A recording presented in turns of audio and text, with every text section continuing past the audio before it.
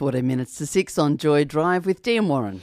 Over the past 5 weeks, we've been talking to young stroke survivors about the impact that stroke has had on their lives. And today, in the final in this series, we're going to do something a little different. We're going to be talking to Beth, who's a young stroke survivor, as well as her mum, Nichola, who's been supporting Beth in her recovery. Now, Beth is a student nurse, and ironically, Nichola is also a nurse. And they both join us on the line from Perth. Hello, Beth and Nichola. You're free. Hi, nice to meet you. Beth, can we start by asking you, how old were you when you first had your stroke?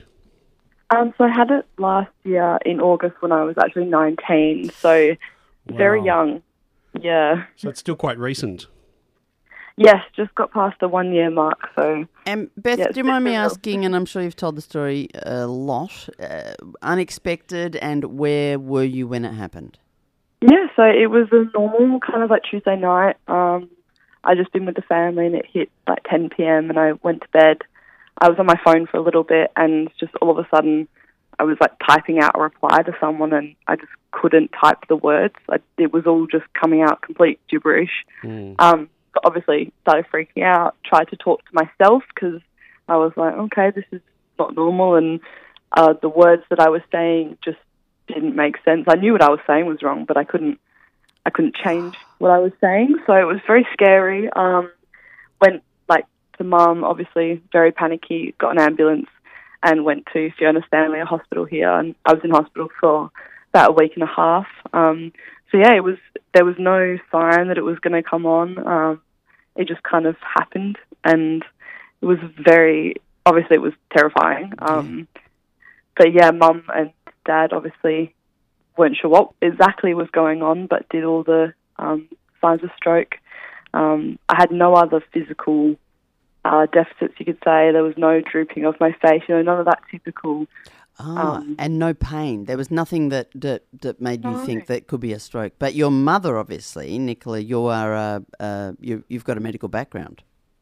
Yeah, I've been a nurse for 33 years, and I actually specialised in working in the neuro rehabilitation and intensive care unit. So I've completely been on the other side, caring for young people, babies, children, who've had a stroke or maybe a traumatic head injury, and following their recovery with their families and loved ones. So to actually be on the other side, in some ways it was a blessing because my husband and I both knew that, there were some signs, and losing your speech at 19 is nothing normal.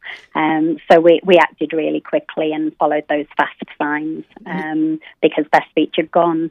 Nichola, did you ever think that your daughter, though, would be at risk of having a stroke? Not at all, no. Beth had been fit and well and healthy. She'd had a few things through her childhood, but nothing at all that made her more predisposed, as they call it, to a stroke. But no, not at all. So until we got to the hospital, and especially being a nurse, I was thinking of 101 things that I thought it could be, all the rare and unusual things. So was really concerned, and it was very traumatic because when you're on the other side, you've actually got a lot of knowledge as well that runs riot in your head. Yeah, it's like having access to Google when you're a little bit sick. You don't need you don't need that. Yeah. Beth, very true. Beth, your speech recovered quickly. In the eyes of the health professionals treating you, was the recovery process complete? And if not, are there any hidden impacts of stroke that can't be easily identified and therefore potentially overlooked by health professionals? Yeah, my speech came back within, 15 hours and pretty much is completely okay by now. I was discharged to see an OT to focus on my speech and, just do some tests, see if there were any other, problems that we could pick up. But, yeah, after that, being discharged from hospital, it was kind of like, there's no physical physio that you're going to need to do. Your speech is all good from what we can see. We'll go check it up. But then pretty much after being discharged from my OT as well, it was just off you go. Wow. So it was a bit weird, yeah. And Beth, has that affected your confidence? And I don't mean to put a dent in your confidence, but the thought must be with you that if it happened without expectation once, like, can it happen again, or are you at a greater risk? Or maybe Nichola knows that. Do you feel like that has affected your confidence moving forward? I think when I was in hospital and everyone around me was like, "Oh wow, you're really young," and they were just as shocked as I was, I think that definitely worried me more. We found that the cause of my stroke was that there was a hole in my heart, that a clot had passed through. I know Mum knows all the technical terms, but so that was closed actually on my 20th birthday. Okay. But apart from that, I guess with all the uncertainty and things, my mental health has been affected, Of course. a year on, and everyone around you, all the, "Oh wow, you're young," and "Oh, we're not really sure," and there weren't very many, set in stone answers at that time of the simple things. Like, I'm a 19-year-old girl. What, can I still go out and do things with my friends? Can I go on holidays? Can I do all these things? So yeah, it did have quite an impact. Yeah, but the good way to look at that, the way that I'd flip that for you right there, Beth, is that you had a situation in the heart that was probably a ticking time bomb. You're so lucky that little clot got through at 19. I'm obviously sounding like a medical professional, eh? But it's what a blessing that was a stroke with what is comparatively minimal impact that you are well recovered from, and that has caused this hole in the heart to be fixed. 10 points. 10 points to the doctors. Beth, what would you say are the main challenges now in getting your life back on track? I mean, physically, you look at you and say, tick, okay, she's been discharged. But what are the main challenges now? Is it mainly mental?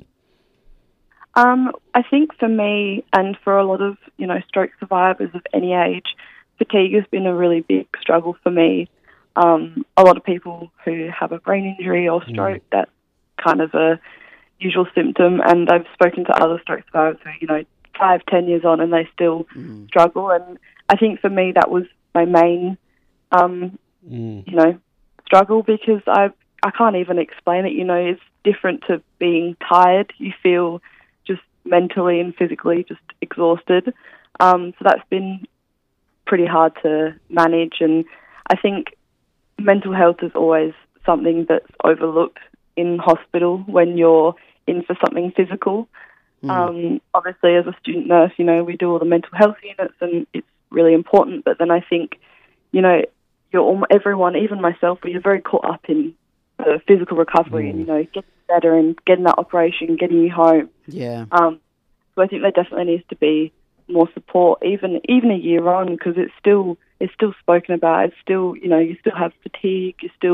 Everyone has different situations, obviously, but I think that mentally there definitely needs to be, more help and more knowledge. Oh, absolutely. And Nichola, can I ask you, because you've seen the impact of stroke, but medically as a nurse, but also as a mother, as a carer of somebody suffering from stroke, what do you think are the main challenges facing health professionals when dealing with stroke survivors? Yeah, I think it's that kind of, it is that conversation when things are very much before you, and you're running around on a busy ward and you've got the fit and healthy sitting by your bedside, not needing any kind of physical support or nurses and doctors doing things, for you, then it's very easy to forget, in a busy day, to sit down and have a conversation with your patients and with the people that you're caring for, and that the wards aren't staffed to the high levels that we always need. So, nurses are having less and less time to have those really important conversations. I mean, they do, but I wonder whether or not, are they as skilled at talking to young people about their mental health? And I think it's taking the time to actually ask what has been before. Have you got a history already before you even walk into hospital? And actually putting yourself in a young person's shoes. There's a lot of young people who are doctors and nurses, so I think it can be very confronting, which that's what makes it challenging to have that conversation with a person that, you're literally their age. So sometimes, it has been easier as I matured through my career to have that conversation with a younger person more than sometimes when you face a little bit with your own kind of mortality. Wow, they can't comprehend, wow, this is happening to someone who's my age, and what on earth do I say? Even as a professional, I think it takes time and learning and probably some experience to be able to have those, more intimate conversations about mental health. Beth and Nichola, it's been absolutely fascinating and so lovely that you're both willing to come on and share your experience with us today. So thank you so much for joining us on Joy Drive. Yeah. And thanks so much for having us. Thanks and for having us. yeah, we're really grateful to be involved. if in you've this got to project. have a stroke, have a mother like Nicola, who's a nurse. Absolutely. And for more information on the Young Stroke Project, head to youngstrokeproject.org.au. You're on Joy Drive. It's 3 to 6.